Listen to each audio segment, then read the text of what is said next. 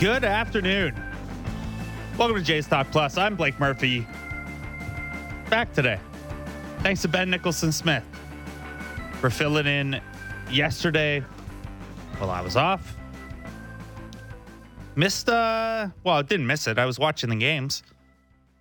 Missed getting to talk about a pretty exciting Jays weekend. That game Sunday was not the outcome you wanted, but that was a lot of fun. Before we get into today's show, other than thanking Ben Nicholson-Smith, I guess I should, I doubt very much he's listening, but it's Zach Pop's birthday, so happy birthday to Zach Pop. We're going to talk to Doug Fox a little bit later about a number of the Jays minor league teams that wrapped up this past week. I talked to Jay Jaffe of Fangraphs about the AL wildcard race and the Aaron Judge chase, specifically if we're going to get Aaron Judge hitting a historic home run at Rogers Center early next week. We're going to talk to Alex Coffey about the Phillies side of things as the Jays line up for 2 in Philadelphia. Quickly, though, little standings update in case you didn't catch the action yesterday or want to know where we're at heading into this next stretch of 9 consecutive days with a game. Jays are 5.5 back of the Yankees with 15 to go. They're in the top wildcard spot, a game up on Tampa, a game and a half up on Seattle. The Jays are 6.5 games insulated from the next team out of the playoffs.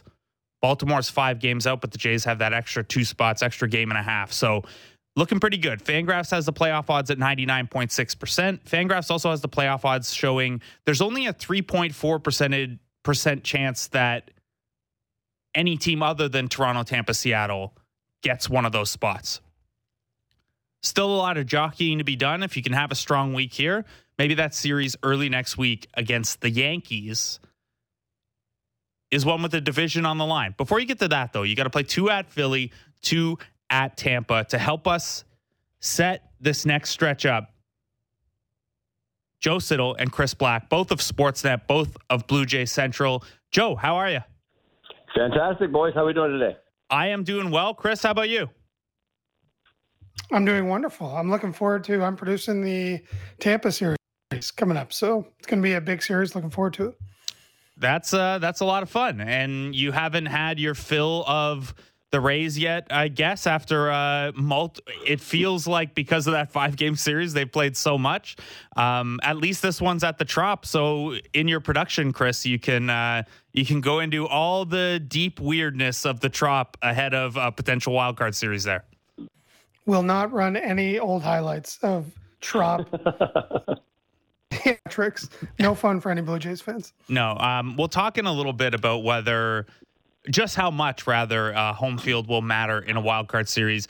I want to start off, though, tonight's game. It'll be Ross Stripling on the hill against Kyle Gibson. Coming out of this off day, the Jays are lining up the rotation with Stripling, Gausman. They haven't announced yet, but we assume from there it's Barrios, Manoah. And what that does is it lets you use the number 5 starter on Saturday and only once during this 9-day stretch before you have another off day. Ross Stripling being a guy that we talk about as one of the higher in the rotation guys instead of one of those, well, maybe it's a Mitch White day today.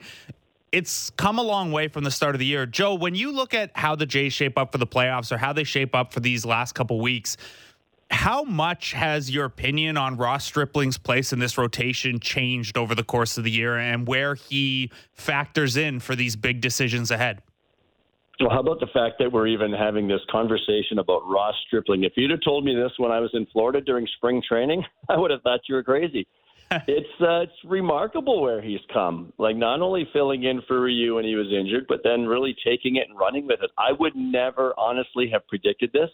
I thought I saw Ross Stripling as a very solid major league pitcher, plays a great role because he can be that swingman from the pen to the rotation and give you some innings and just be that valuable piece, but not a star by any means. And he is pitching like a star, and he is a star on this team right now.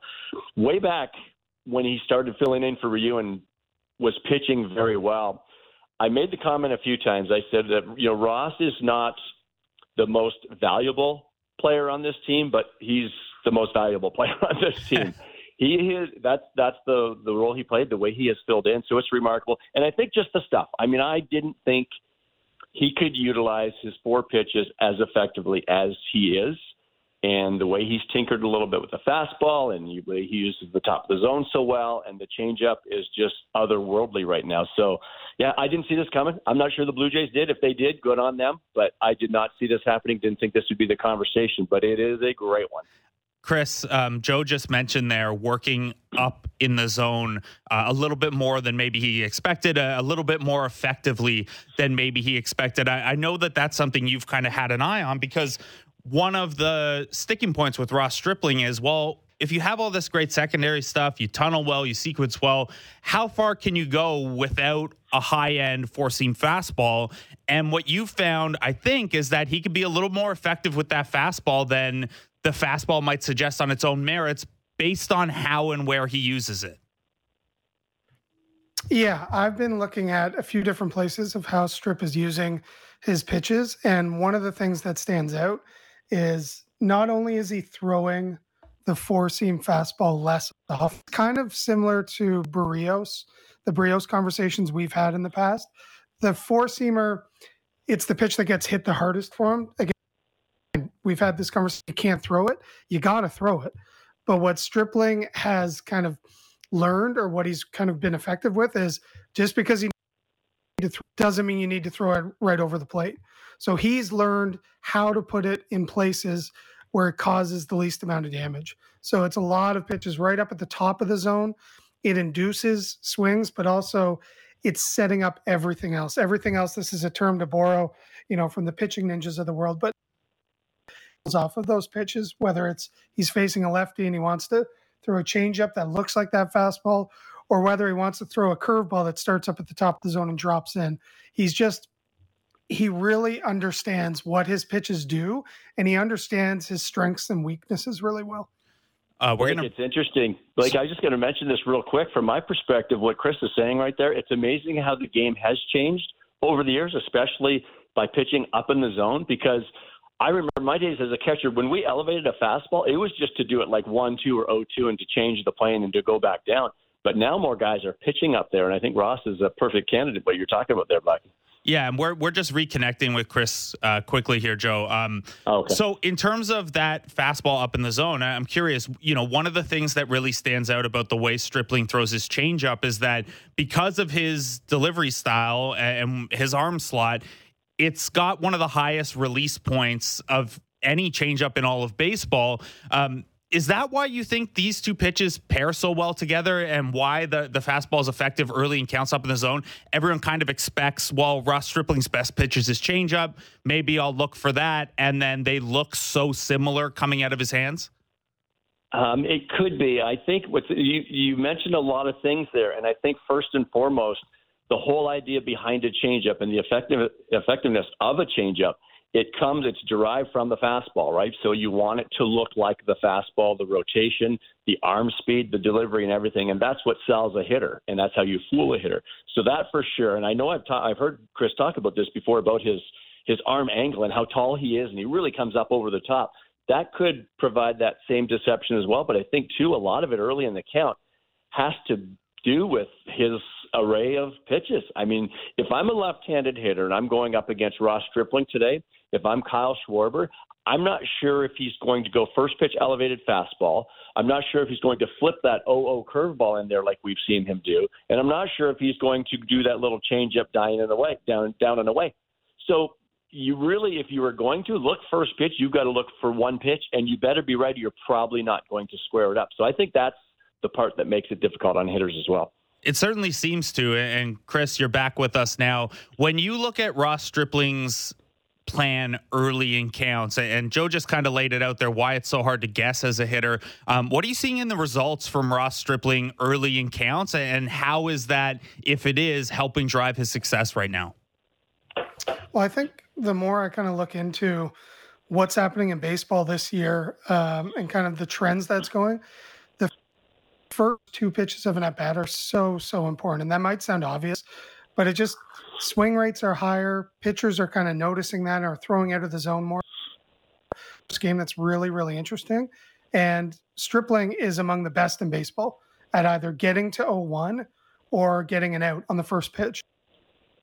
pitchers, only Jordan Romano gets an out or goes to a 1 at a higher rate, and no starter in baseball gets a called strike on the first pitch of a plate appearance more often than Stripling. So he's just, as Joe alluded to, it is that mix.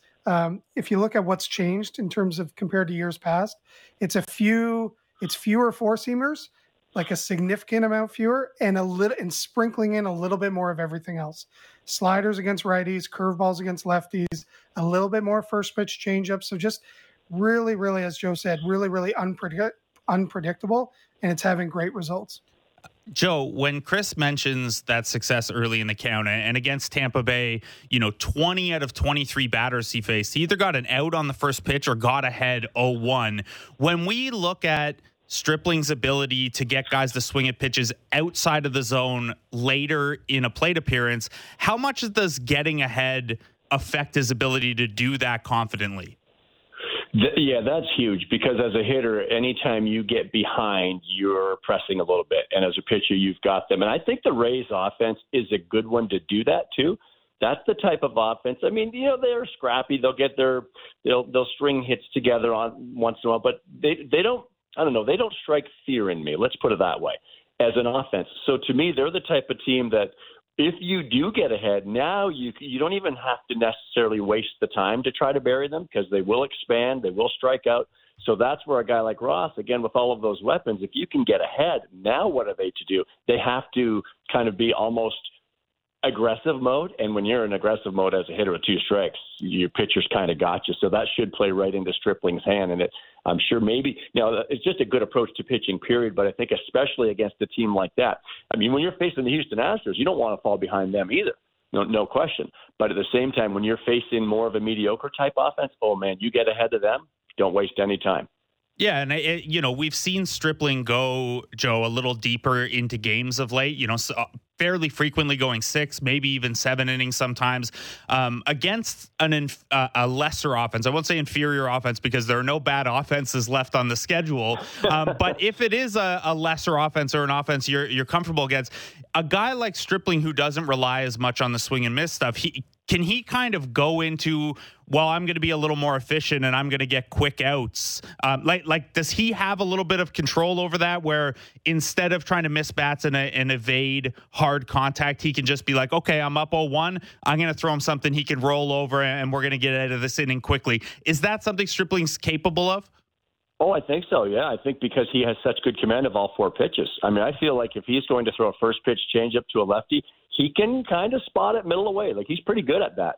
So I think that's his bread and butter. And, the thing is, we've seen some great defense from the Blue Jays many occasions this year, and that helps a ton. We've also seen some stinkers defensively. So he definitely needs them to work for him. But, again, it goes back to having all of those 4 pitches and the command of all 4. Like, he doesn't even have to flip in a great first pitch breaking ball to a lefty to get ahead 0-1. He can kind of hang it up there. But as a left-handed hitter, rarely are you looking for that. Now, we talked about the Romano thing the other day, or we've heard about it, that, is he becoming a little bit too predictable? Well, I think with Ross as a starting pitcher and you're facing hopefully the lineup 3 times, it's easy to not be predictable because you're seeing these guys 3 times and there are a lot of hitters. When you're a closer coming in, you better not be predictable, right? Even though you only have 2 weapons.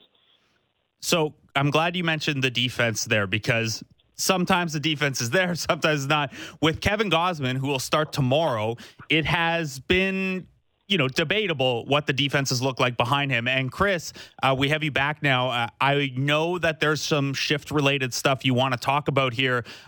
June 22nd is kind of the date that you and I had circled as this is where the shift strategy changed against Gausman a little bit, or behind Gausman rather. Nearly 70% of pitches thrown with an infield shift behind him before that date, 29% since. What are you seeing in the way the Jays are shifting?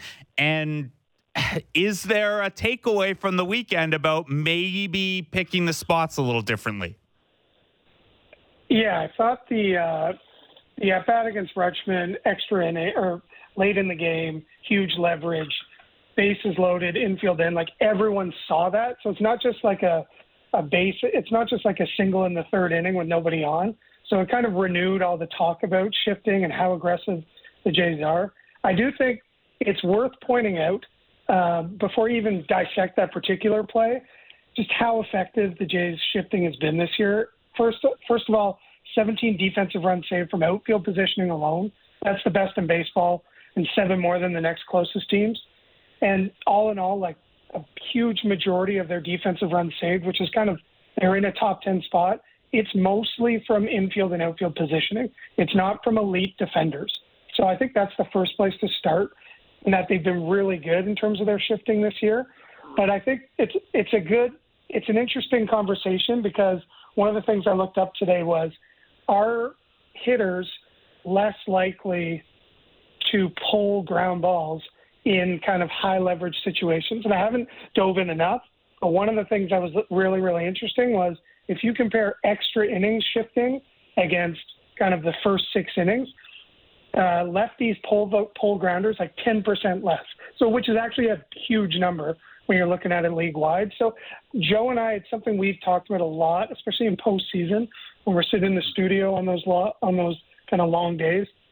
I think in high leverage moments, you got to be really selective where and when you shift. And Joe, what do you make of that? I know that Chris and you have talked about it in the past, privately and on broadcast. I know that he tweeted at you about it earlier, but I didn't see a response there. If you're a hitter at the dish earlier in the game, are you just more willing to stick with your approach, and then when the situation calls for it, you kind of narrow in on it as the numbers Chris presented suggest? I would even go so far looking more big picture, Blake. And the way I replied to Chris was like, maybe even the time of the season, like in April and May and June, guys are trying to put numbers up, right? Guys are playing for contracts and arbitration and all. So why am I going to go against the shift for a base hit here when I can still try to drive one not only over the infielders' heads, but over the outfielders' heads too, and maybe off the wall and out of the park? Because anytime you're going the other way like that, you are kind of giving up that power possibility, right?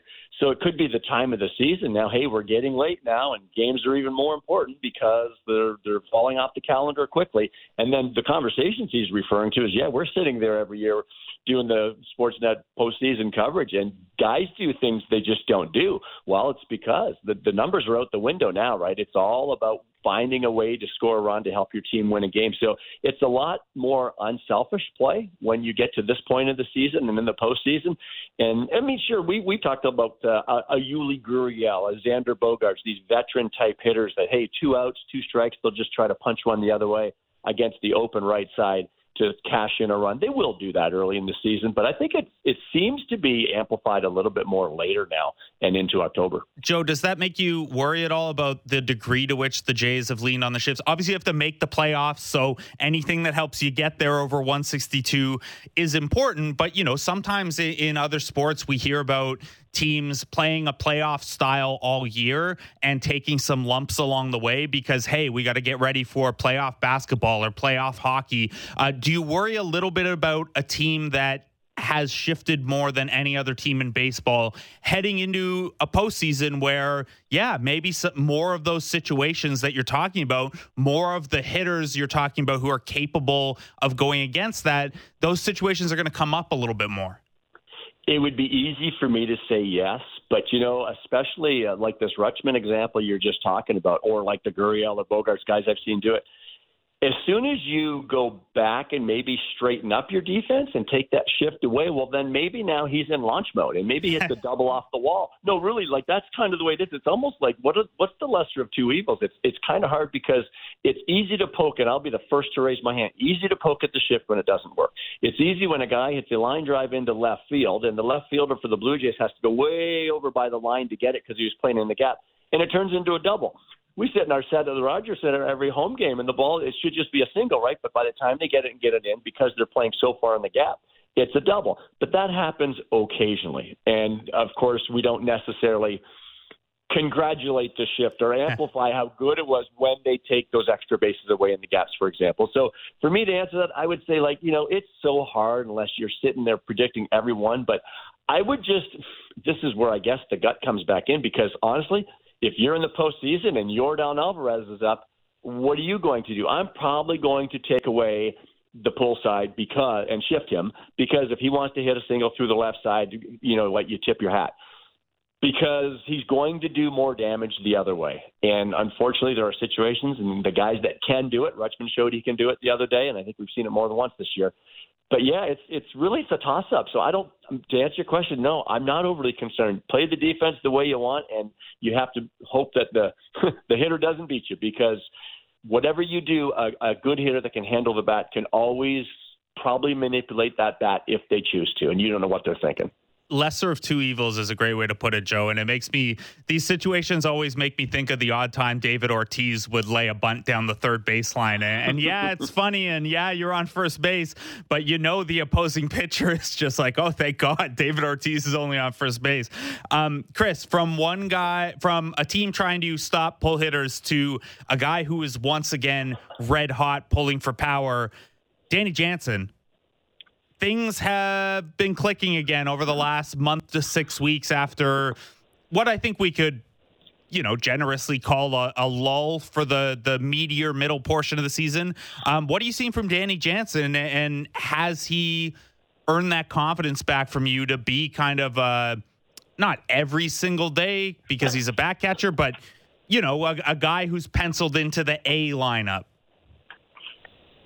It's funny. I think we've talked about the catchers quite a bit. I think that likely has something to do with Joe's position when he played. But throughout the year, we've talked about these guys, and one of the things we've talked about is you're always going to need both of these guys. It was never going to be an issue of, what are you going to do? How are you going to get them both in the lineup? For a few different reasons. One, cold streaks, which we saw with Jansen and when Kirk was carrying the load. And the other big part was health. Catching is a position that lends itself to injuries and bumps and bruises. And Alejandro Kirk, for whatever reason, or, we're not sure that he can shoulder a load of catching a ton whether it's 5 times a week or whatever you want to call it.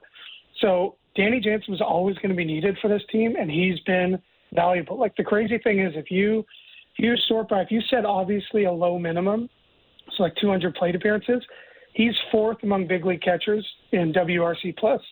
So it's behind William Contreras, Kirk, and Rutschman.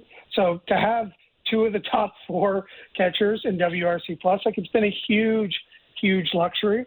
And the other thing that I've kind of leaned back on over the last couple of weeks is just talking about how much this team wins when he's behind the dish. It's around a 700 win percentage with Jansen behind the plate, keeping in mind he hasn't started any Alek Manoah. He really, until this week, hadn't caught any Alek Manoah starts. So to have a winning percentage in non-Manoah starts around 700, that's a huge win for the team. Now, it's really hard to split out what the catcher kind of deserves out of that, but it's just he does a lot of intangible stuff. I've always been a huge fan, so it's been nice to see him kind of get hot again. And don't think I didn't notice, Chris, WRC Plus on the broadcast on television the other day. That wasn't me. That was all Doug Walton and Dan Shulman. For anyone who doesn't know, WRC Plus takes all of a hitter's contributions offensively, adjusts for some things like park factors and the league environment, scales everyone on the same scale. So 100 is league average, higher is better, lower is worse. Joe, just quickly before we let you go here, Chris was not sure how much credit to give to the catcher for things like a record. I got to imagine you have a take on that comment.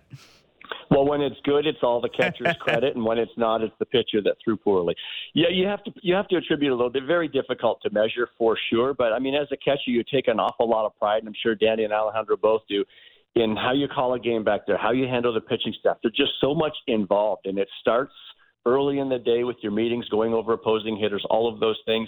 But for me, you're really making your money and you're really becoming valuable to your pitcher and to your team when you've got to get through the muddy waters. I mean, I could go back there and catch Alek Manoah probably right now too. That's not what's difficult. It's difficult when you have Mitch White out there and he's struggling to get through the third. That's when you really got to be able to try to come up with something to help him. What pitch right here can get him back on track, that sort of thing. So those are the things that are very difficult. There's a good pitching staff. When you've got Barrios, when you've got Manoah and Gausman at the top, Barrios has been hit and miss, and then Stripling's been as good as he has been.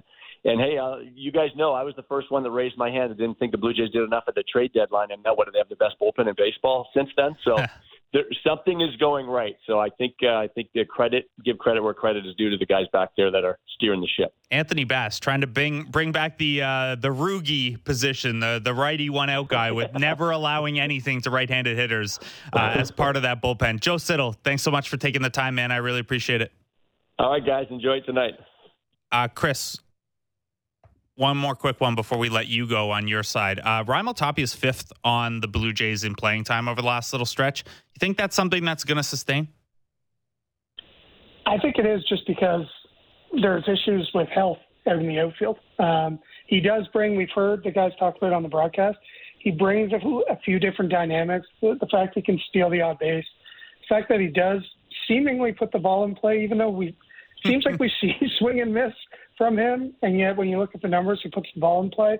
I think he's been more valuable than kind of I even thought at the start of the year, just given the fact of these kind of health questions that we see with Lourdes, with Teoscars, with Springer. He's been more valuable. So I just think, especially the fact that they have a kind of a spot somewhat locked up, I think we're going to see him a lot over the rest of the season. All right. Hopefully we'll continue seeing you a lot over the rest of the season, Chris Black. Thank you so much for taking the time out, man. See you next week. Chris Black, producer at Sportsnet. That was Joe Siddall of Sportsnet and Blue Jays Central a little earlier. Again, the Jays back in action tonight for a 2-set at Philadelphia. Ross Stripling against Kyle Gibson. Tomorrow we'll get Kevin Gausman against the returning Zach Wheeler. Got to ask our pal Alex Coffey about this one a little later. See what she thinks of the Phillies bringing Wheeler back in against a pretty good team without even a rehab assignment after missing 5 or 6 starts. Interesting choice there from the Phillies, but Wheeler did that earlier in the year as well. So maybe there's a comfort level there or something like that. We'll talk to Alex about that a little later. We'll talk to Jay Jaffe of Fangraphs about the kind of zoomed out national analytic look at this wild card race and if the Jays still have a chance in the division. In our next segment after the break, we're going to talk to Doug Fox of future Blue Jays. Last week, a lot of the Jays minor league seasons wrapped up. The Vancouver Canadians high A team lost in the championship. The AA New Hampshire Fisher Cats wrapped up their season. The single A Dunedin Blue Jays are in the championship right now. And the AAA Buffalo Bisons are still going. We were keeping an eye on that timeline-wise because their last game's scheduled for next Wednesday. They were really close to the top of the division and a potential playoff berth. Doesn't look like that's going to go down. So it's a good time to take a look at where the farm system's at each level at this time of year. There was no game yesterday, so this is always a good time for prospect look. We also know which 6 guys the Jays are sending to the Arizona Fall League. So we'll talk to Doug a little bit about the Arizona Fall League and some of those names as well. There's a 40-man crunch coming, as Doug tweeted about earlier today, too. So we got lots to talk to Doug about. We want to hear your texts as well. You can text 590-590, your thoughts on where the Jays are, how you might line the rotation up. This is... Bear with me here because I laid out the rotation for the rest of the season texting with Ben Nicholson-Smith earlier. Right now, the Jays have 9 games in a row without an off day. So we're going to look at this as stretches between off days. They're going Stripling Gausman. We assume they're going to go Barrios Manoah out of that on Thursday, Friday. Mitch White then penciled as a starter on Saturday. That's the only spot you need a 5th starter during this 9-game stretch. So you go Stripling, Gausman, Manoah, Barrios again coming out of that.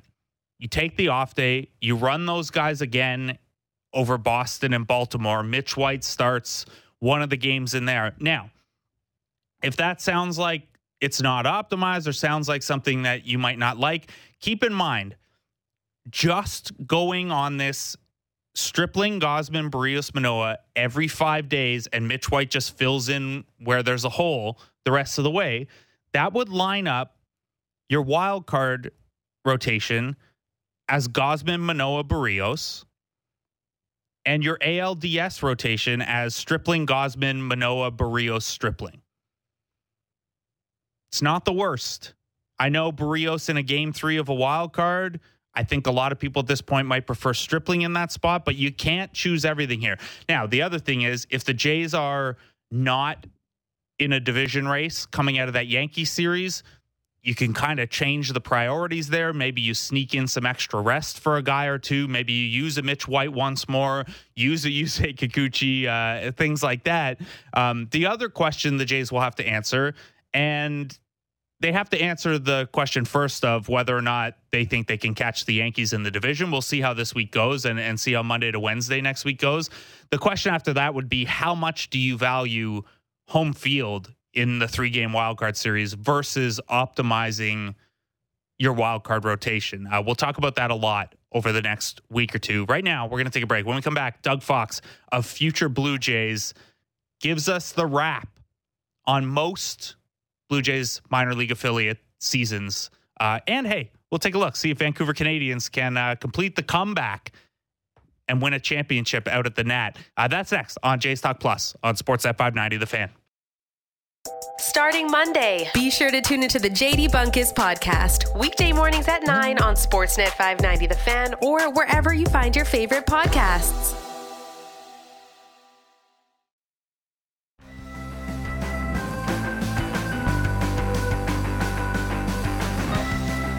Welcome back to Jays Talk Plus, the second best Jays show, as that commercial implies. You're killing me, Shaylin. I'm Blake Murphy. Jays back in action tonight. 6:45, by the way. Make sure you got that dial to the Sportsnet Radio Network with Ben Wagner a little earlier than usual, or your TV on a little earlier than usual. 6:45 at the Phillies. Stripling against Kyle Gibson. 2 veteran starters, 2 guys in their 30s, 2 pending free agents. We're going to go the complete opposite end of the spectrum right now. Young guys with years of control. We're going to talk to Doug Fox of FutureBlueJays.com, also the author of On Account of Darkness, which you can go check out. But this is a Future Blue Jays conversation. Doug, how are you, man? Blake, so good to talk to you, and congratulations on being one of the top 2 Blue Jays talk shows. Thanks, Doug. I appreciate it. Let's start quickly with the AAA Buffalo Bisons, because they are the team that still has a week of games left. Perhaps most notable in this last week or so for the Bisons. They're mostly out of the divisional race, but the Jays bumped Yosver Zulueta and Addison Barger up to AAA for this final week to get a couple extra reps. What does that mean to you when a guy gets this kind of last-minute bump here with the team, and are you looking for anything from these guys? Well, it's interesting how the minor leagues have structured the ends of their season, and it didn't really take effect last year, but it's been an industry-wide thing this year where guys from the lower level are getting bumped up, and then guys from the lower levels there are getting bumped up to take their place. So it obviously means 2 things. I think one, that the Blue Jays in this case, they like Zulueta to get some extra reps to make up for missed time he's missed for the last 3 years and some time this year as well. And for Barger, it's a chance for some extra reps to see what he can do against the higher level pitching, and also to kind of keep him in good stead and keep him sharp for his trip to Arizona next month. Yeah, we're going to talk about the Arizona Fall League in a couple minutes here. That begins October 3rd. We're also going to talk about the 40-man roster crunch with which Addison Barger and Yosver Zulueta are both a part of. They both have Rule 5 dates coming up in the winter. Before we do that, one other note on Buffalo. You got to take a look at a couple of Nate Pearson rehab appearances. I'd imagine we get at least one more this final week here. What did Pearson look like to you? And I know that this is a question that we should probably just stop asking at some point, but do you think there's any sort of proximity to helping a major league bullpen this year? It's 2 weeks ago, I would have said it looked very good. When he first came back several weeks ago, a source of mine in the Blue Jays organization in Florida said that they had never seen him look so hungry and look so focused, and so that instantly gets one feeling very optimistic. But then in his most recent outing, he was removed after 17 pitches before the inning was over, and I haven't been able to track down the reason why. But it's no doubt that they're really monitoring his fatigue and everything else, and so I would put it as highly questionable as to whether we see him in a big league uniform this year. I would hope we get to see him one more time this year, and he finishes out his season on a strong note and gets ready to compete finally for a job next spring. Yeah, that outing, too, was the first time all year in the minors that they've tried to pitch him on only 1 day of rest. So he had pitched the 16th. He comes back on the 18th, throws a wild pitch, walks a guy, doesn't get out of the inning. So worth keeping an eye on that if we get more information or see Pearson in another game. AAA, the only place we can see other games, Doug, because AA New Hampshire, done. Single A Dunedin lost in the championship. The Vancouver Canadians have 2 games left. They're down 1-0 in the championship out there. What are you like? Are we looking at a potential comeback there? Do the Canadians have enough? Anything could happen in a 3-game series, but a 3-game series also means that a 1-0 hole feels enormous. Please, I've been busy in the last couple of weeks. Correct me if I'm wrong. I thought Vancouver was finished. Oh, I thought they still had the championship going here. I thought they were down 1-0, but I believe they lost to I believe it's Eugene, which is the Giants affiliate. But you know what? Hats off, and I tweeted. Oh, they did. They certainly did. I flipped my Vancouver and my Dunedin. Dunedin is down 1-0. It's hard to keep track of your A-ball teams, but just a quick word about Vancouver. I know you'd like to talk about Dunedin and their incredible second half, but hats off to the people, the fans and the staff of the Vancouver Canadians, because serious baseball fans and fans of the minor leagues know that prior to becoming a Blue Jays short season affiliate, Vancouver did not have a great time as a full season affiliate. They had trouble drawing fans. I believe the last affiliation was with Oakland, and the team wound up getting moved. And so I had some concerns, just given the spring weather in Vancouver and given that past history, whether or not the Seas would be able to duplicate, at least attendance-wise, what they had done as a short season affiliate. But hats off to them. They have a great atmosphere, very fan and family-friendly atmosphere in Vancouver, and they led the Northwest League in attendance by about 70,000 over the runner-up. So just kudos to them, and what a really good move by both Vancouver and the Blue Jays organization to keep them in the fold. Yeah, it looks like a relationship that's going to last a long time. It always makes sense to me to have affiliates that promote the brand across the country and things like that. Wanted to ask you about one. I'm going a little out of order here, jumping to high A after AAA, but I did want to ask you about Desan Brown, who at Vancouver, that was his 3rd level of the season. He is a Canadian kid, Oakville, so we got to keep a closer eye on him. And it was short, but a monster playoff run with 3 homers and 2 stolen bases. Where is Brown on your radar? Trending upwards big time. 977 OPS for the month of September before the playoffs. He hit 317 over his last 2 months, and still would like to see him cut down on the strikeouts, get on base more. But I think we're kind of seeing that 5-tool potential that the Blue Jays saw when they drafted him out of high school. And given his background, that he's a Canadian high school kid, he was bound to be raw and bound to take some time to develop, but he really broke through, and I'm really excited to see what he can do at a higher level next year. That's great to hear. That higher level, we'll use that as a transition back to New Hampshire. The Fisher Cats wrapped up their season last week as well. FutureBlueJays.com, your site, Doug, named Ricky Tiedemann the Jays Systems Pitcher of the Year. No big surprise there, but we've talked about Tiedemann a couple times. Let's just put a bow on it. What's your kind of final exit interview note on Tiedemann and expectation for what the beginning of next year looks like for him? Well, I talked to, as I wrote about in the article, I talked to Blue Jays pitching development coordinator Corey Popham, and I'd asked him what he was most impressed about with Tiedemann throughout the year, and he said it was keeping his velocity. And even though there were some obvious signs of fatigue, he didn't pitch into the 5th inning beyond the 8th of July.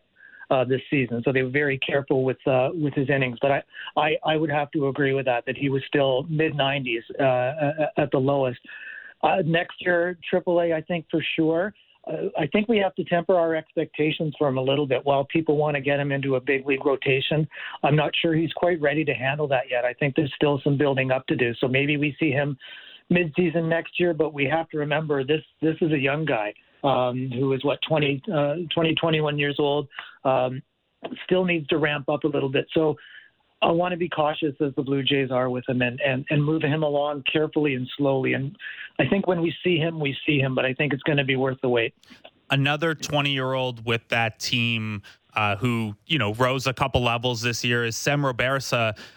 He didn't have the greatest of starts with New Hampshire, but really closed it out strong. I would imagine he is probably at least penciled to repeat AA next year since he only threw five starts there. But where is he at this stage in his development? Obviously a very unique prospect story and a guy who's only a year and change from his own Rule 5 eligibility decision. But what's the kind of timeline on Sem from here? Again, Sem's a young guy. He won't be 21 until October. He did give up some contact in his first 4 starts, 3 of his first 4 starts with New Hampshire. His most recent one, he was not exactly facing a prospect-laden team, the Nationals affiliate, but he still was dominant. I think he retired his last 13 hitters in a row, and he had all 4 pitches working for him. And that's the key, is going to be the key for Sem. There's maybe a little bit of room to add some velocity as he gets a little bit older, but it's his 4-pitch mix of pitches, and that was the best I have ever seen him, that particular start. He just had everything working, and he had the hitters completely off balance and disrupted their timing. So that's the key for him, and I agree with you. He probably starts at New Hampshire again next year, and with a move to Buffalo at some point. He's inching closer to a big league job. He's had a farther distance to travel than a lot of other prospects at a similar stage of development.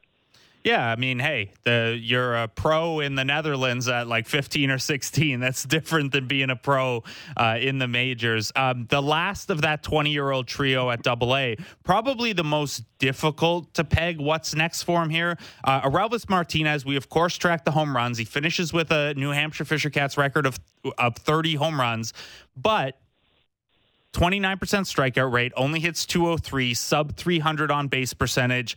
After a whole season in AA, it might be a little weird to see him back there, but given he's about 4 years younger than the average player there, could you see him back in New Hampshire to start next year, Doug? I think, especially given Rule 5 considerations, because he's reaching the end of his status in that regard. I think possibly we see him at AAA because Leo Jimenez behind him is on the 40-man. He's going to need to play next year as well. Aurelvis, he didn't have a lot of protection in the lineup this year, and I know what the analysts say about protection in the lineup, and it is difficult to quantify. But let me just tell you this: he had a decent second half, and then when Addison Barger, who was ahead of him in the lineup, was out of the lineup for I think 5 or 6 days, Aurelvis went 1 for 30. And say what you will. There's something about having a guy ahead of you in the lineup who gets on base almost 40% of the time, like Barger did. So I want to give Aurelvis a little bit of a mulligan. As you and I have talked before, and as I tweeted, he did not see a lot of strikes this year. He saw breaking stuff away. He saw fastball on the inner half. I felt from watching a lot of his at-bats in the second half, I did see an improvement. I know Hunter Mentz had told me that his chase rates were down. So let's see what he can do next year at Buffalo with maybe a few more bats around him in the lineup. And so he's still, yes, like you said, he's still so young, and I think we have to keep that in mind. You mentioned Barger there. We talked about him briefly earlier because he did get the bump to AAA. Probably if you were going to say a guy who has improved his stock the most over the course of this minor league season in the Jays system, it would be him. He started at high A where he only spent 5 games last year. Just absolutely mashed. 366 OBP, 558 slugging, went up to AA. The numbers were almost the exact same. The OBP was actually higher. Now he's going to get a quick look at AAA and then go to Arizona Fall League.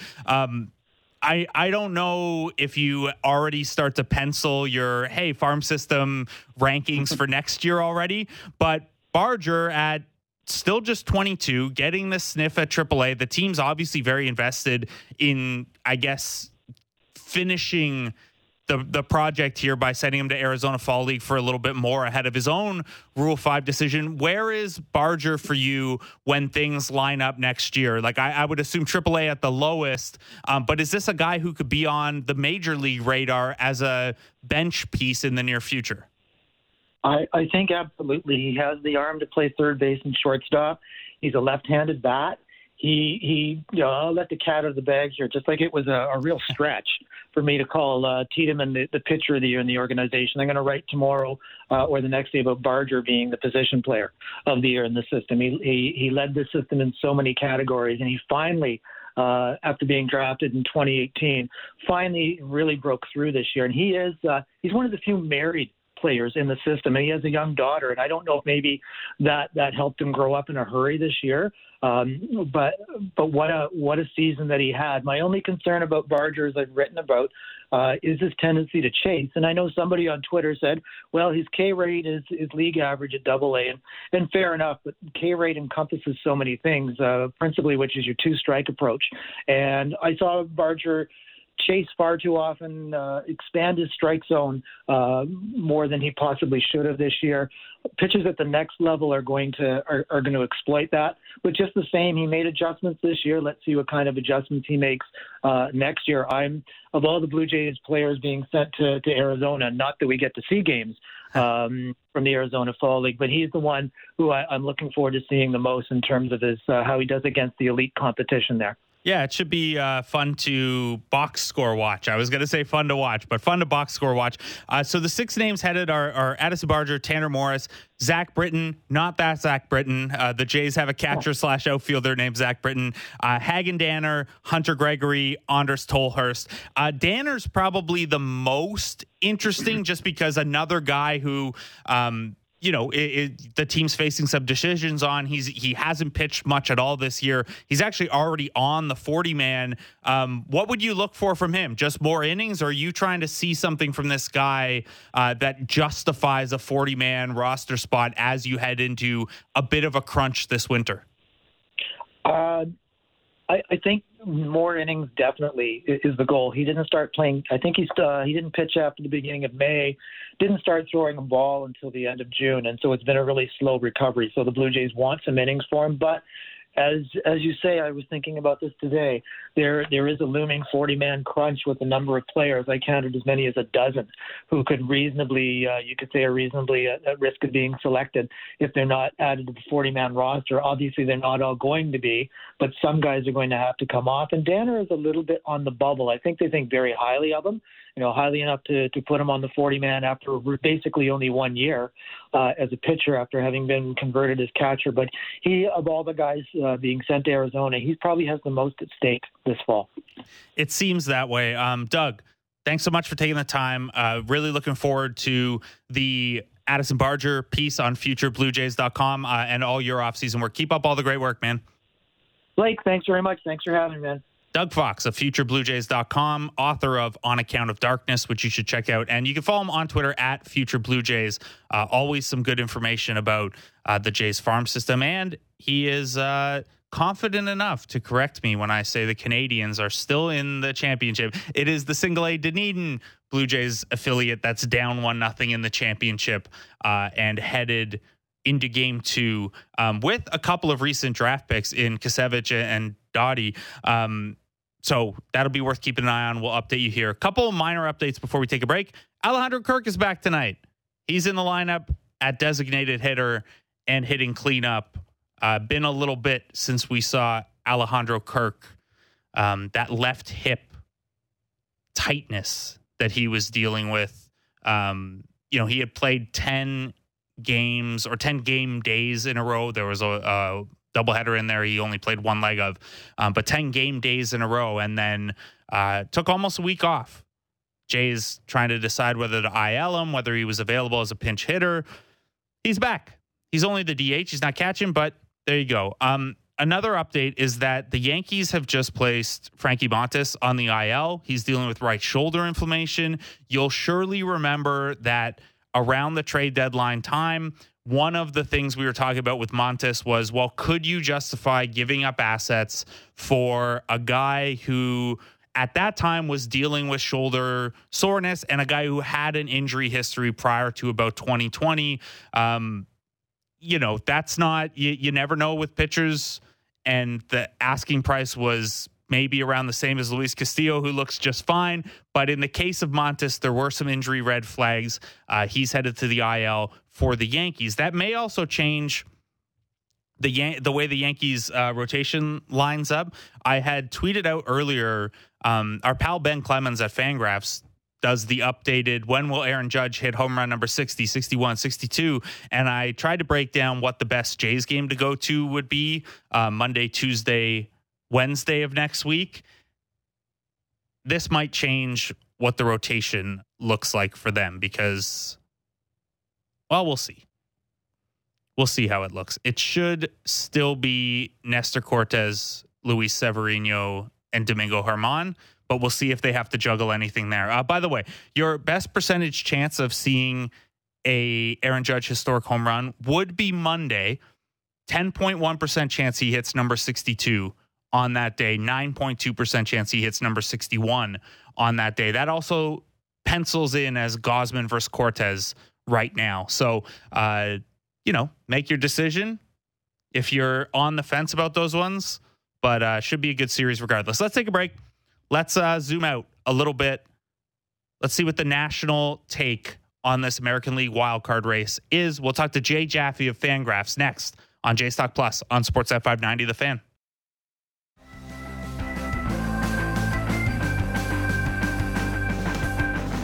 Welcome back to J Stock Plus. I'm Blake Murphy with you for another hour here. Well, actually, I guess I'm with you for an hour and a half because I'm sticking around to do a segment with Ben Ennis on Fan Drive Time after. Then at 6:45, it'll be Ben Wagner taking over for Jays at Phillies on the Sportsnet Radio Network. Joining us now, though, senior writer at Fangraphs, author of the Cooperstown Casebook, excellent mustache haver, Jay Jaffe. Jay, how are you? Hey, I'm good, thanks. I have to ask you a question that I've always wondered, and I don't know who better to ask than you. So we're going to talk a little New York Yankees. Obviously, some news that Frankie Montes is headed to the IL. Aaron Judge is all over the news. And I watch these Yankees games, and sometimes they'll show old clips. And there's obviously a lot made of what the Yankees tell you can and can't do with your appearance. Do you have a good explanation for why mustaches are allowed but beards aren't? Oh, I think it goes back to when Steinbrenner bought the team in the 70s. There's no good explanation for it. It's a dumb policy. It should have been long gone. But I guess they decided that you could keep your mustache trimmed within some level of respectability, but a beard was over the line. I don't know. Good coaches seem to flaunt the line, flout the rule pretty well.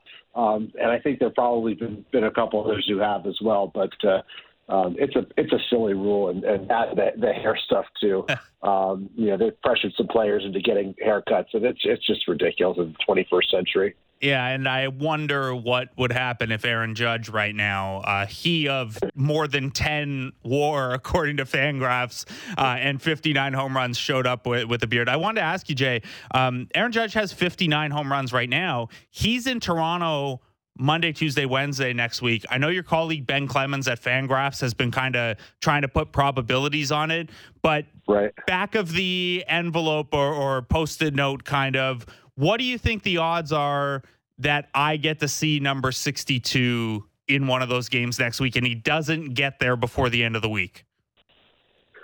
Well, I think you've got a small chance of seeing it. I mean, the fact that he's got 6 games at home here against the Pirates and Red Sox beforehand, I think makes it likely that he's going to get something. I'm actually I have tickets for tomorrow's game, so I'm kind of excited. I calculated based on Ben's odds that I have about a 1 in 3 chance of seeing either 60, 61, 62, knowing that there's a game tonight.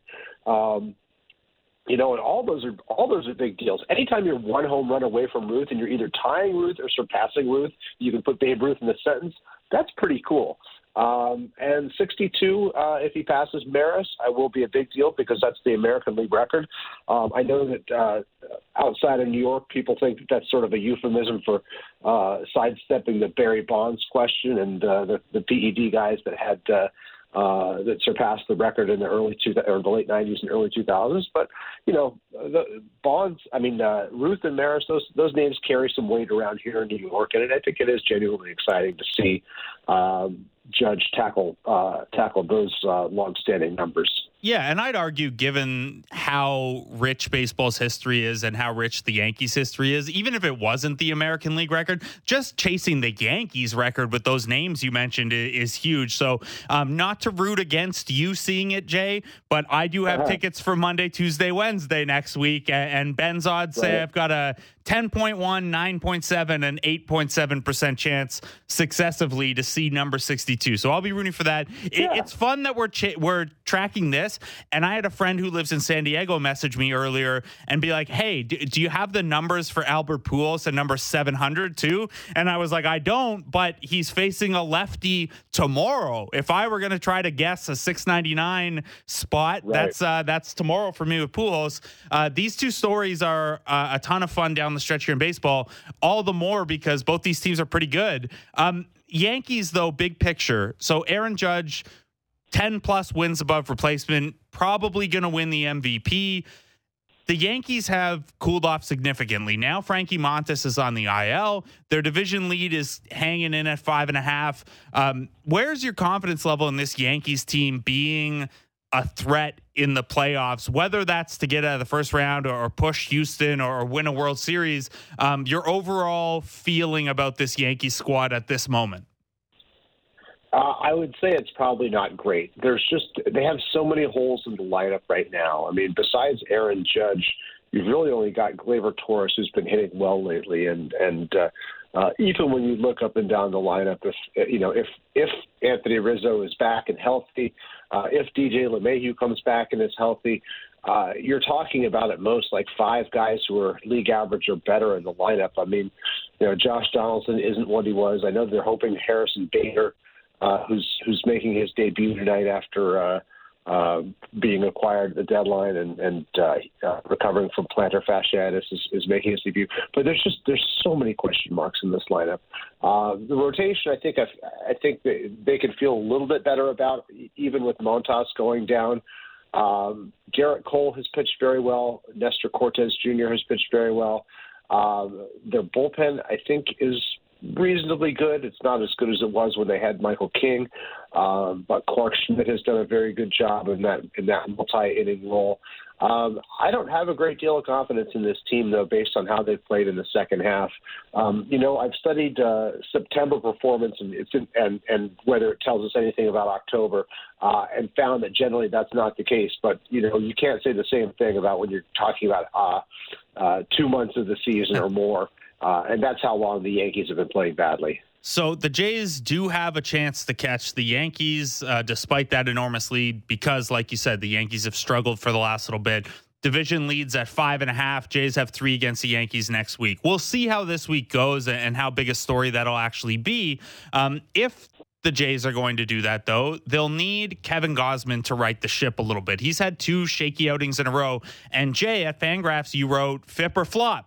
Why Kevin Gausman isn't part of the AL Cy Young conversation. I got the impression that was something you were intending to write even before Gausman had 2 shakier outings, because there is a really interesting contrast here in, what we think or how we quantify what should have happened and what actually happened. And I guess when it comes to something like the Cy Young, you're in the camp of, well, what happened is what matters the most. And that's why Kevin Gausman isn't quite in that conversation.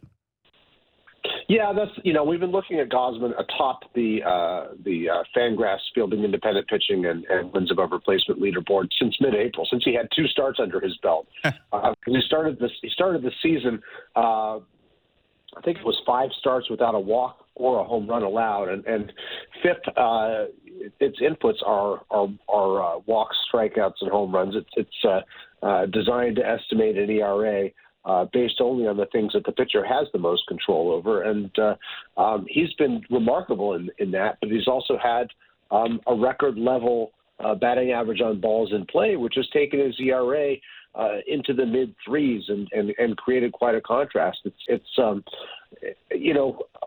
when I write about baseball, I'm always looking for extremes. And Kevin Gausman, I think, is about as extreme a case as you're going to find for at least for this year, doing the pitching independent things very well. Striking out a lot of hitters, keeping the walks very under control, keeping the home runs very under control. But he has just not had a lot of good fortune behind him, even on a Blue Jays team that has a pretty good defense. And I know there's been some controversy about the infield shifts and things like that, but it's really an extreme split here. And, finally got around to writing about something that I've been thinking about for months. Well, I don't want to upset Kevin Gausman because I know he didn't love the aggressive shifting. And since June 22nd, the Jays have gone from shifting the infield 70% of the time with Gausman on the mound to just 29% of the time. But underneath that is, guess what's happened in the non-shift plate appearances? The actual versus expected stats have gone against Gausman again. Shocker how that works. So you said with fielding independent pitching, FIP, that the inputs are what a pitcher can most control. But we are starting to see, as we have more data here in the StatCast era, that there is at least, if not control, then some justified blame or credit to the pitcher for hard or weak contact, respectively. Right. Do we have something, or can we develop something that has, something like an xBABIP or something like that to kind of bridge the gap between FIP, which has been very, very valuable for a long time, and ERA? Well, I know that there are people who have tried to do an xBABIP, and if you look around a few years ago, there were a couple different versions of it. I think, though, to get to what you're looking for, there's actually StatCast itself has an xERA, which is earned run average based upon the batted ball inputs, the quality of contact, as well as strikeouts and walks. It's essentially another expression of what we call xWOBA, expected weighted on base average, that we have for hitters. It's just scaled to an earned run average scale. And for Gausman, his earned run average is 343. His xERA is 343. Sorry, his earned run average is 345. His xERA is 343. Those two align about as perfectly as you can. So really, I think that's what's saying is it's kind of the fifth that's sort of the fluky one there, which is a full run lower. Based on the quality of contact he's allowing in the strikes and walks, this is about where he should be, which is still an above average pitcher. But not a Cy Young contender. And I think that's a fair way to put it. And even if the 365 BABIP is the highest since the 1800s, it's not quite that extreme. I wanted to ask you about something else you wrote.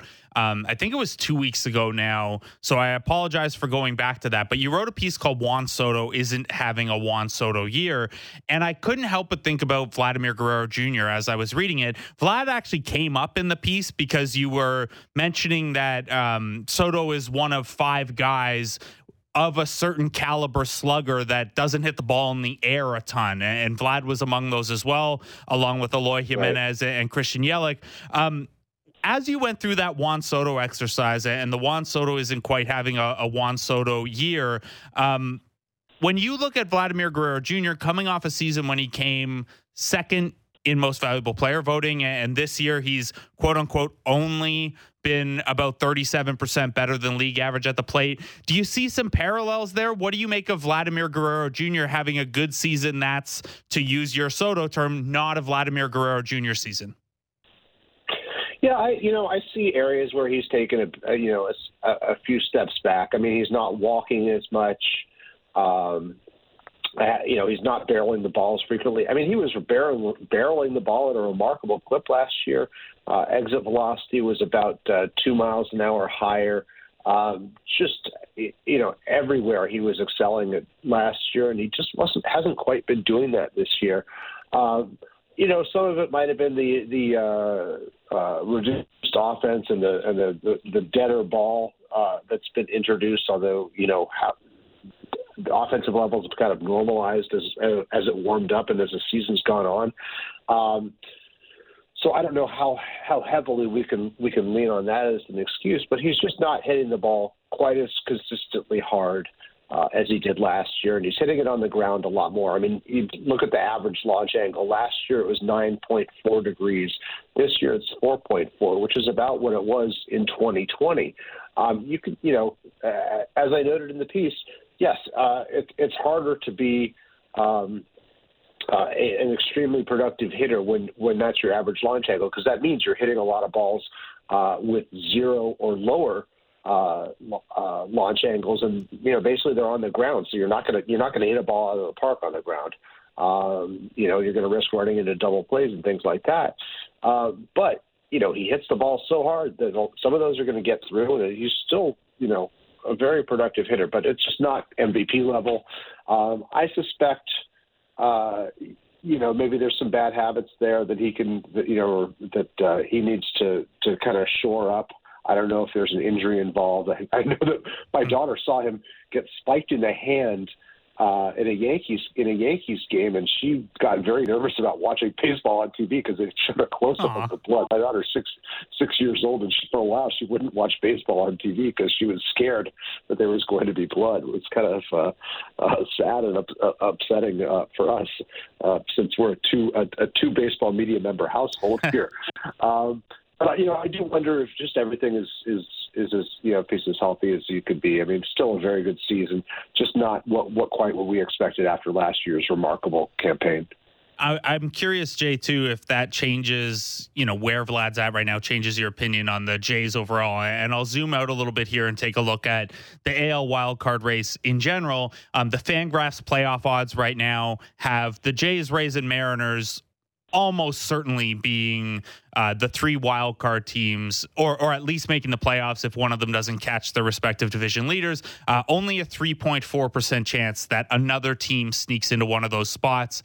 How do you evaluate those 3 teams? Because we can dive into a lot of stuff like run differential or WRC plus or how you did against teams above 500, and it's almost a rock, paper, scissors with which, depending on what you're looking at, one team looks the strongest and the weakest, and then it changes. What do you make of how the Jays, Rays, and Mariners shake out? Yeah, it's tough separating them. Like you said, they've got very similar run differentials and things like that. I do think that there's something to be said for playing in the American League East. Because you've got 4 teams above 500, and even the Red Sox, who I think of as being terrible this year, they're 71 and 75. I mean, they're 20 and 42 within the division, which means they're 51 and 33 outside of it. They're beating up on the Central and the West, I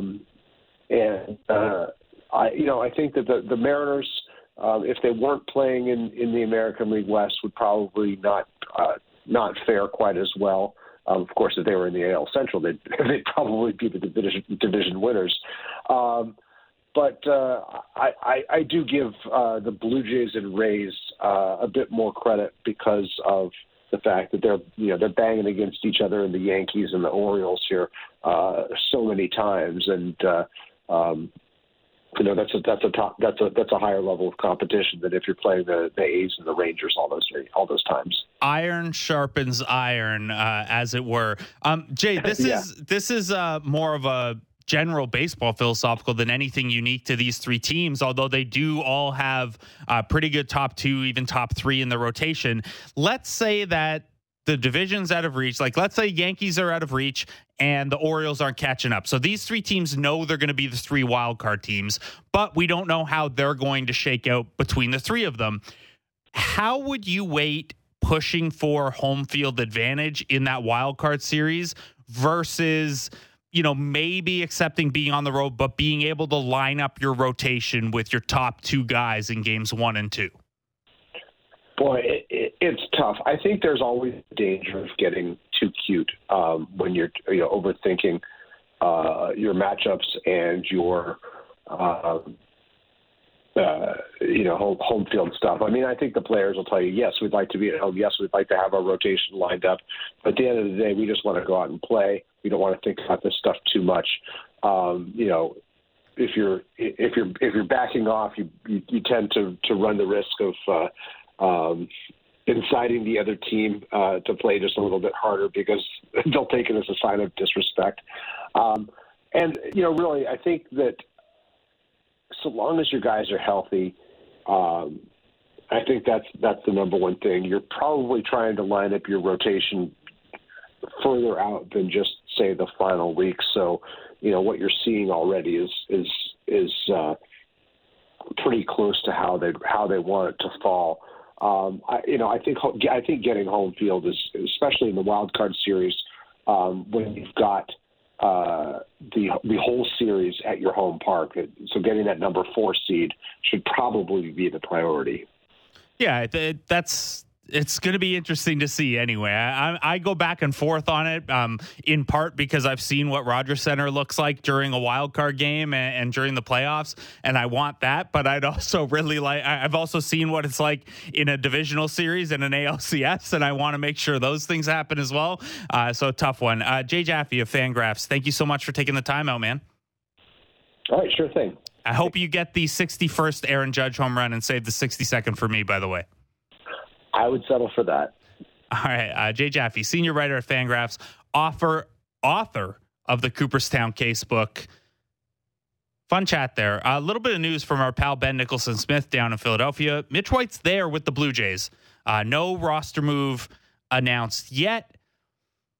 The way I personally have laid the rotation out for the next little while, would not have Mitch White starting until Saturday. So maybe this is a taxi squad situation if needed.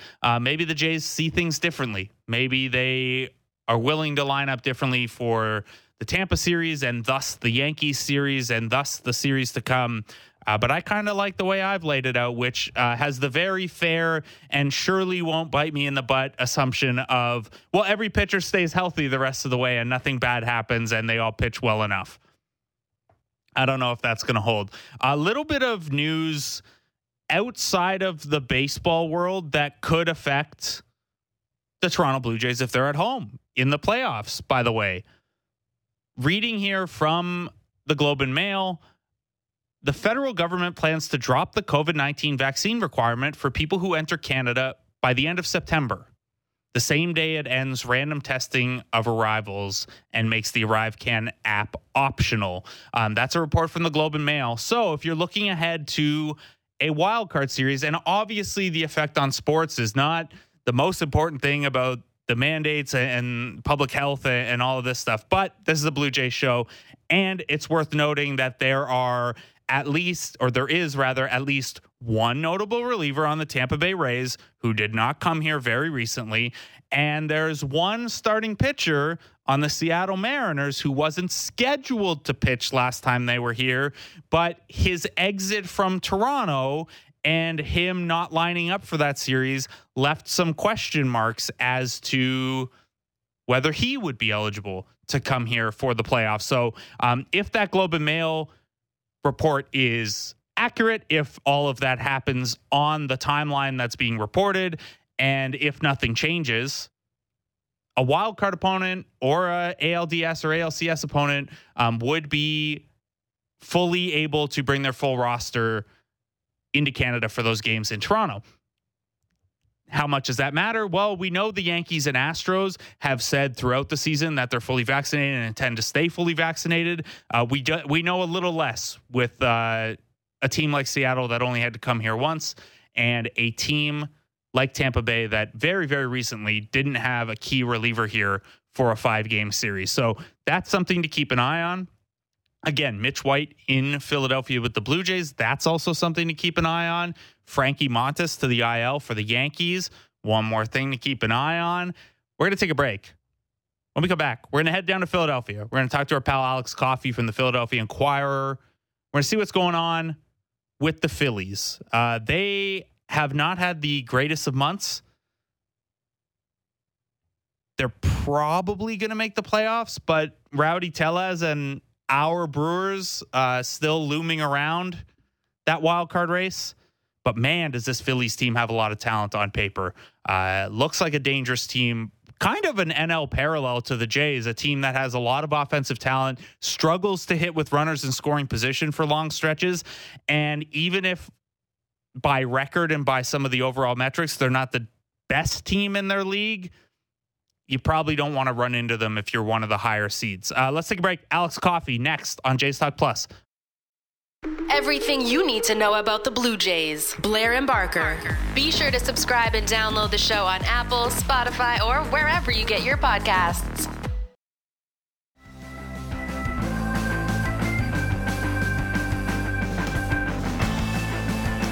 Welcome back to Jays Talk Plus. I'm Blake Murphy. Jays at Phillies, 6:45 tonight. We're going to go through the lineups for you in a little bit here. We're going to go through the probable pitchers and the matchups there. Sorry, I got a question in the text line and got tripped up. So, a couple little updates for you if you missed them before the break.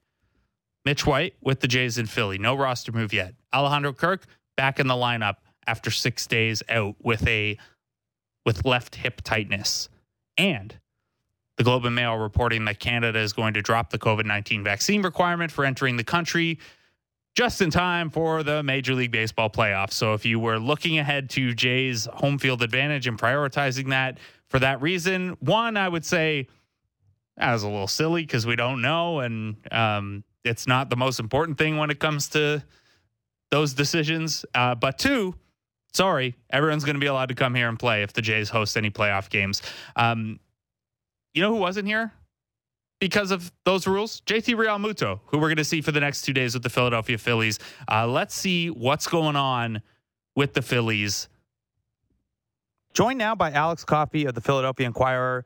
Alex, the big pressing question, I know it's just the 2-game series. I know it's a quick turnaround for traveling media, but our pal Ben Nicholson-Smith, are we sending him to Ishkabibbles for cheesesteak or Danich's for roast pork? I am not the right person to ask, I don't think, because I'm not, and I'm hoping that Philly fans aren't listening to this. I'm not a big cheesesteak person, so I actually haven't been to either. Again, hopefully no Phillies fans are listening to this. This is just Toronto fans who won't be as upset by that declaration, but yeah, I can't help with that decision. You mean Toronto fans who are priding their entire season on we can eat 40,000 hot dogs collectively on a Tuesday won't care that much about your more gourmet food choices? Yeah, they're a city full of rats on these loony hot dog days. How have things been going down in Philadelphia? They're not going super well. They have a 4-game losing streak right now. They haven't lost more than four straight games under Rob Thompson yet, so there's a lot riding on this game tonight for them to break that losing streak. And right now they're in the midst of a playoff race. They're trying to clinch and hopefully in their minds set up the pitching, their starting pitching, if they end up going to the postseason. So there's a lot of incentive for them to try to clinch sooner rather than later so they can get their starters lined up. So yeah, a lot riding on this homestand for the Phillies. They're trying to break the losing streak, but also trying to put themselves in a position and try to, better position in the playoffs and maybe build some momentum too. Looking back to when things were going a little better in Philadelphia, I look particularly at late August. The Phillies went 6-3 when Bradley Zimmer was in the lineup. Do you think this is a Bradley Zimmer absence related stretch for the Phillies here? Yeah, I don't think so. Honestly, I kind of forgot that he was on the team. It was such a brief stint.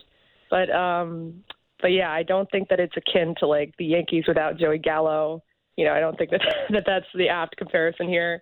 Don't think that has anything to do with their current woes. I think it's more an inability to score with runners in scoring position than anything else. But.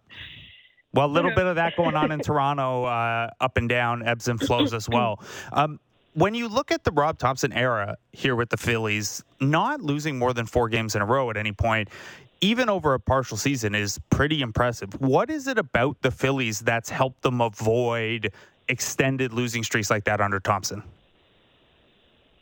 I think, he brings like a very even keeled energy to the clubhouse.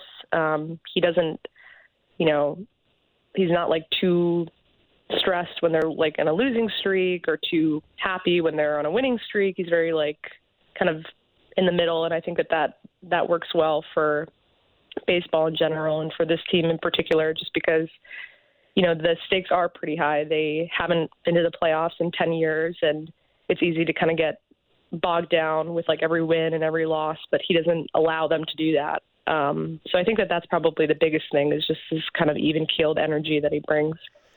So for Jays fans, they didn't get to see Bryce Harper because of injury and JT Realmuto because of restricted list shenanigans. Last time the Jays saw the Phillies, they're going to see the full bore of the Phillies offense this time around. I know Nick Castellanos is on the IL, but otherwise, pretty much the Phillies lineup you'd expect these next 2 days. And this is a lineup that has been very good the last month or so offensively overall. I know you mentioned the trouble with runners in scoring position. This is kind of something the Jays have dealt with too, where, hey, all the overall metrics for long stretches say your offense is good. Whether you look at OPS or WRC plus, but sometimes the runs aren't there. Do the Phillies have a sense of where that disconnect is coming from in terms of individually everyone seems to be hitting well, but the team is still, a 500 team over the last month or so? Yeah, I asked this question a couple of days ago, and we don't really have much of an answer. And it is a little bit ironic that they're struggling so much with runners in scoring position, because by batting average, they're actually the best team in baseball in those situations. So for the season,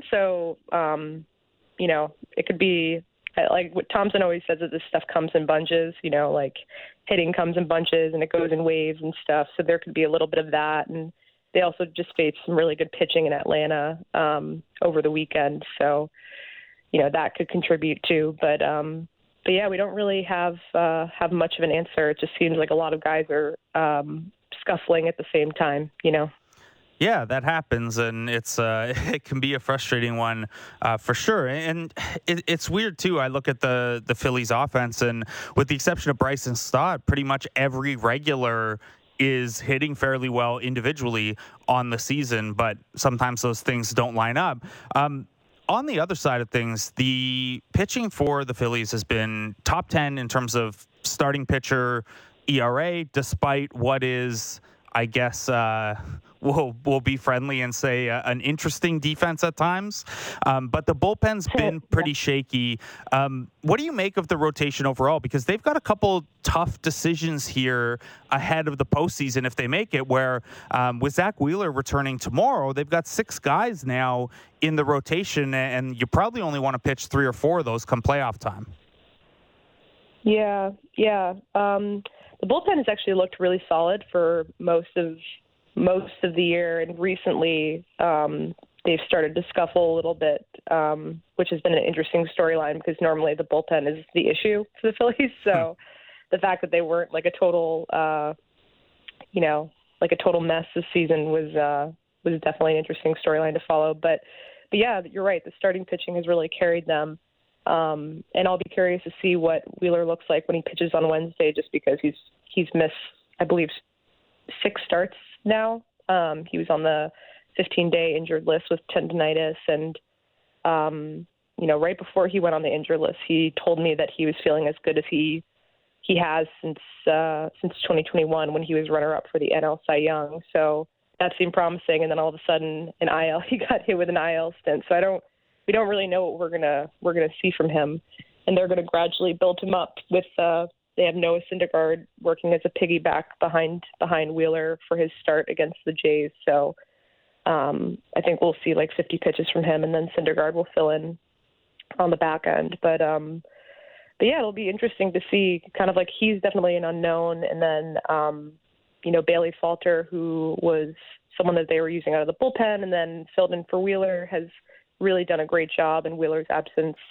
I think 5 of the starts that he's made, 4 of the starts he's made, 4 of them have been quality starts. So he's done a great job with not an easy task. So yeah, you're right. They are going to have to make some tough decisions, because on one hand, you have a guy like Syndergaard, who you traded for at the trade deadline, and gave up a player for that you picked as the first overall pick, and then he hasn't really panned out, or he hasn't really been pitching as well as Falter has over his last few starts. So yeah, it's a difficult puzzle to kind of piece together, but they're going to have to clear a spot for Wheeler and then clear a spot when they put together a postseason roster if it comes to that point. So I'll be really curious.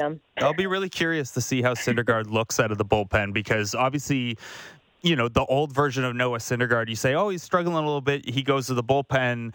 Well, he could just fireball it for an inning or two, but he doesn't have that same velocity anymore. He's only striking out 4 batters per 9 over this last little bit here. So I'm curious to see what that looks like. What did you make of the Phillies' decision? I know this is probably we're in a playoff race related, but Zach Wheeler not even getting a rehab start down at AAA before rejoining the team.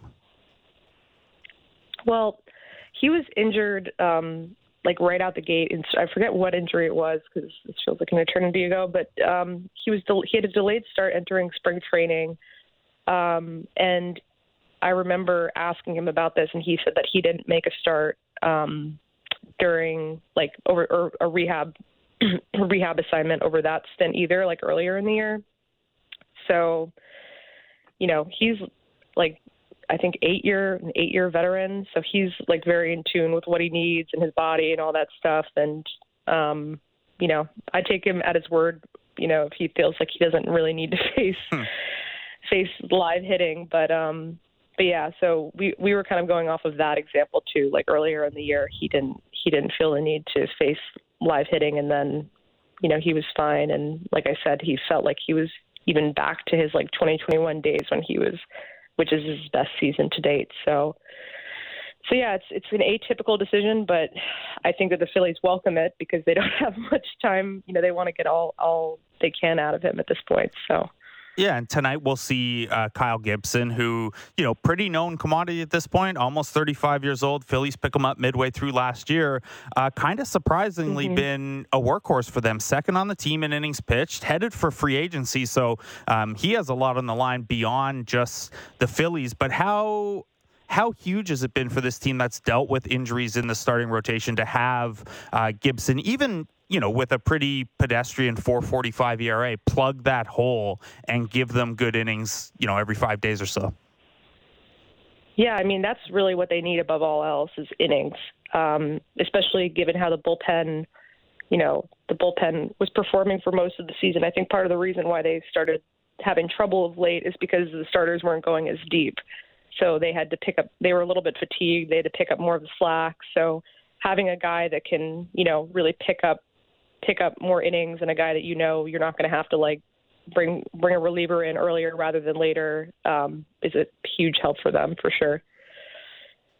One last question for you before we let you go. Obviously, all eyes are on the Aaron Judge home run watch around the league. He's at 59 right now. It's Kyle Schwarber next on the list with 39. Have you talked to Schwarber at all or gotten a chance to about just how big a gap that is? Home runs are not as high in baseball as they were before, but you have to go way back for the last time a gap in the home run leaderboard was 20 home runs wide.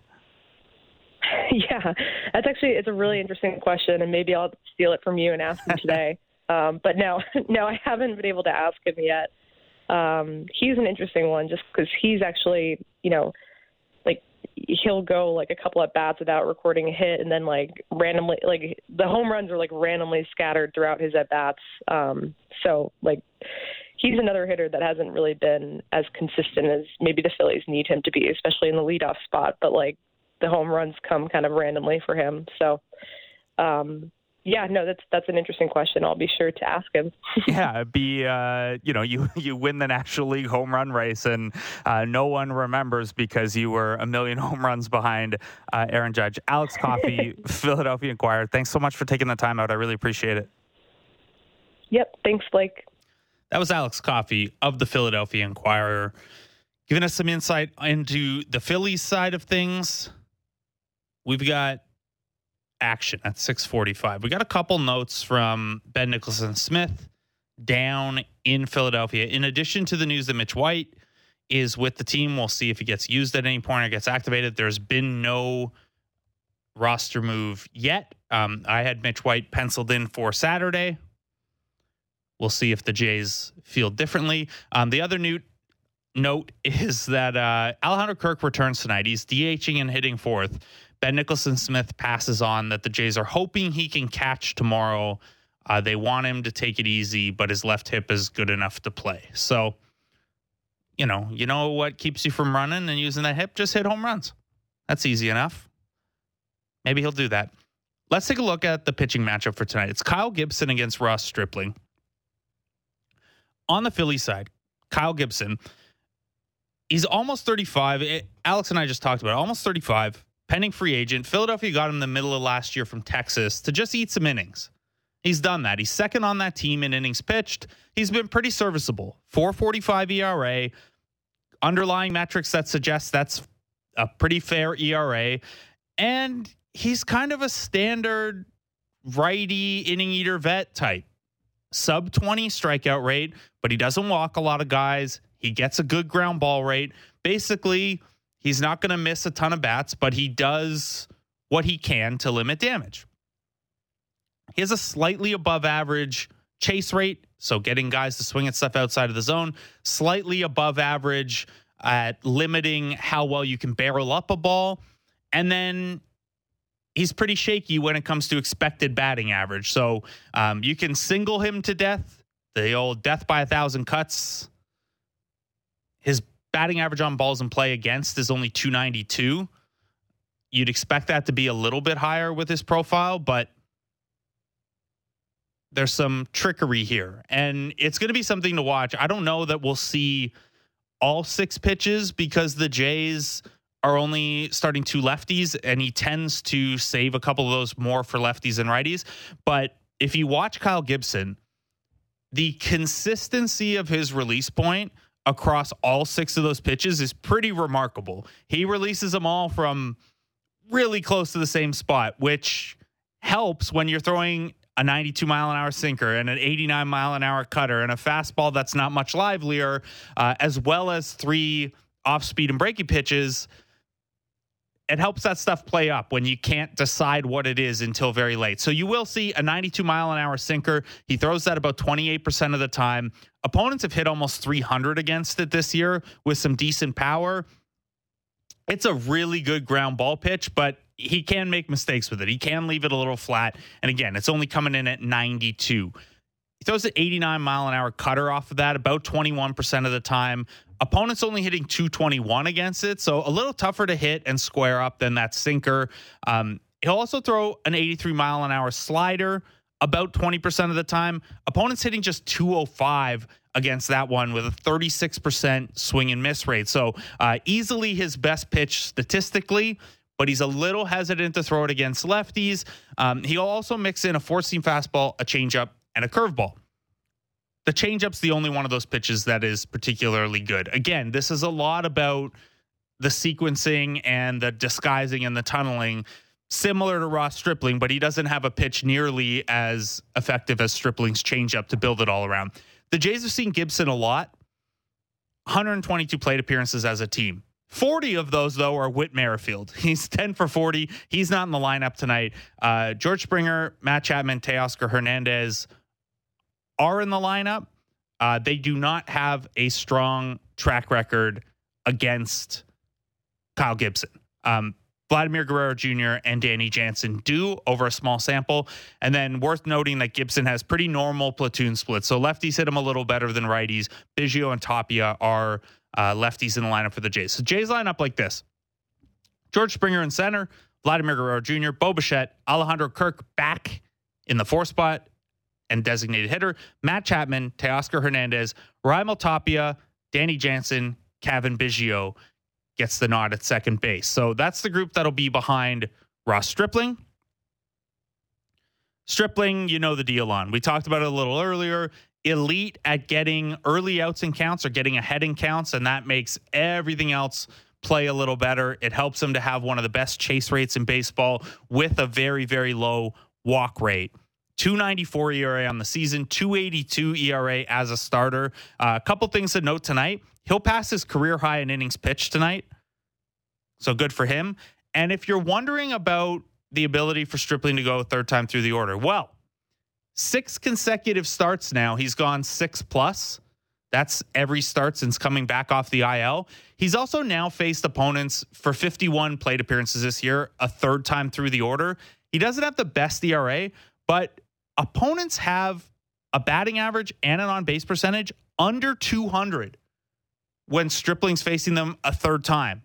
So the Stripling can't go a third time through the order stuff. It's not a very robust sample, but it tends to be more he makes a mistake here and there than his stuff can't play, because he's still fooling guys just as much. His control is still just as good. He hasn't walked a guy in those 51 plate appearances facing an opponent for the third time. So even though he's got to get a little more creative, he's still very effective at what makes him effective. So worth seeing if he extends tonight against a very good top of the Phillies order that goes like this: Kyle Schwarber, Rhys Hoskins, Bryce Harper, JT Realmuto, Alec Baum, Bryson Stott, Gene Segura, Brendan Marsh, Matt Vierling.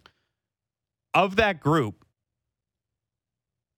the big names to watch, Harper and Realmuto, not just because they're very good, but because Stripling has poor numbers against the active Phillies in this game historically, even though back in July, he went 7 innings against them, allowing 2 runs on 2 hits with no walks and 6 strikeouts. Well, guess who wasn't there in that game? Bryce Harper and JT Realmuto. So we'll see how that goes. Also worth noting that there are 4 lefties in that lineup for Philadelphia, but Ross Stripling has reverse platoon splits. So he's actually been harder on lefties in large part because of that changeup this year. So a couple notes to watch for with Stripling there. And then there are a bunch of Phillies who have no success against him in small samples, all from that outing a little earlier in the year. One more update from Ben Nicholson-Smith from down in Philadelphia. Lourdes Gurriel Jr. is working out at the Jays complex in Florida. He's doing hitting and throwing drills. He's a little further behind when it comes to running at the moment. He's expected to rejoin the Blue Jays in Tampa Bay, but it could take him longer to be activated. Also worth noting with Gurriel and with any injury from here, the Dunedin Blue Jays will wrap up in a couple days here. New Hampshire and Vancouver are already done, and the Bisons in Buffalo only have a couple games left. So your window for rehab opportunities could be running out. If Gurriel can't get into a game in the next couple days, then he might just have to, he will have to just figure it out on the fly at the major league level, maybe pinch hitting at first or DHing and then ramping up from there. That's a big one to watch. Raimel Tapia's hit really well of late, played really well of late in general. 5th on the team in playing time over the last 2 weeks. I think the Jays would probably prefer to go into the playoffs with both of those guys as an option, maybe even going full platoon route if they don't have 100% faith that Lourdes Gurriel is going to be back to effective Gurriel. Something to watch there. But the good news tonight, Alejandro Kirk back. We'll see how that goes at the DH spot. We'll see how that goes for us. Stripling throwing to Danny Jansen.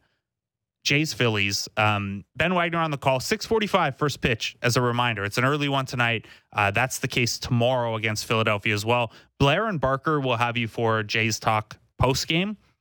Thank you to Alex Coffey for coming on with us, to Chris Black and Joe Siddle in that first segment. That's always so much fun. Jay Jaffe from Fangraphs, Doug Fox from Future Blue Jays doing the kind of end of season farm system roundup. And of course, thanks to Brett and JR behind the glass. Jays Talk Plus will be back with you 3 to 5 all week. Phillies again tomorrow and then a couple against Tampa. I'm going to stick around right now though and talk to Ben Ennis for a bit on Fan Drive Time. So stick around for that. And we'll be back with Jays Talk Plus tomorrow. Maybe with the Jays a little closer to making next week's series against the Yankees interesting. 5.5 back in the division right now. Big old cushion on a playoff spot. Phillies are good, though. Lots to play for. Should be a fun one tonight. Talk to you tomorrow.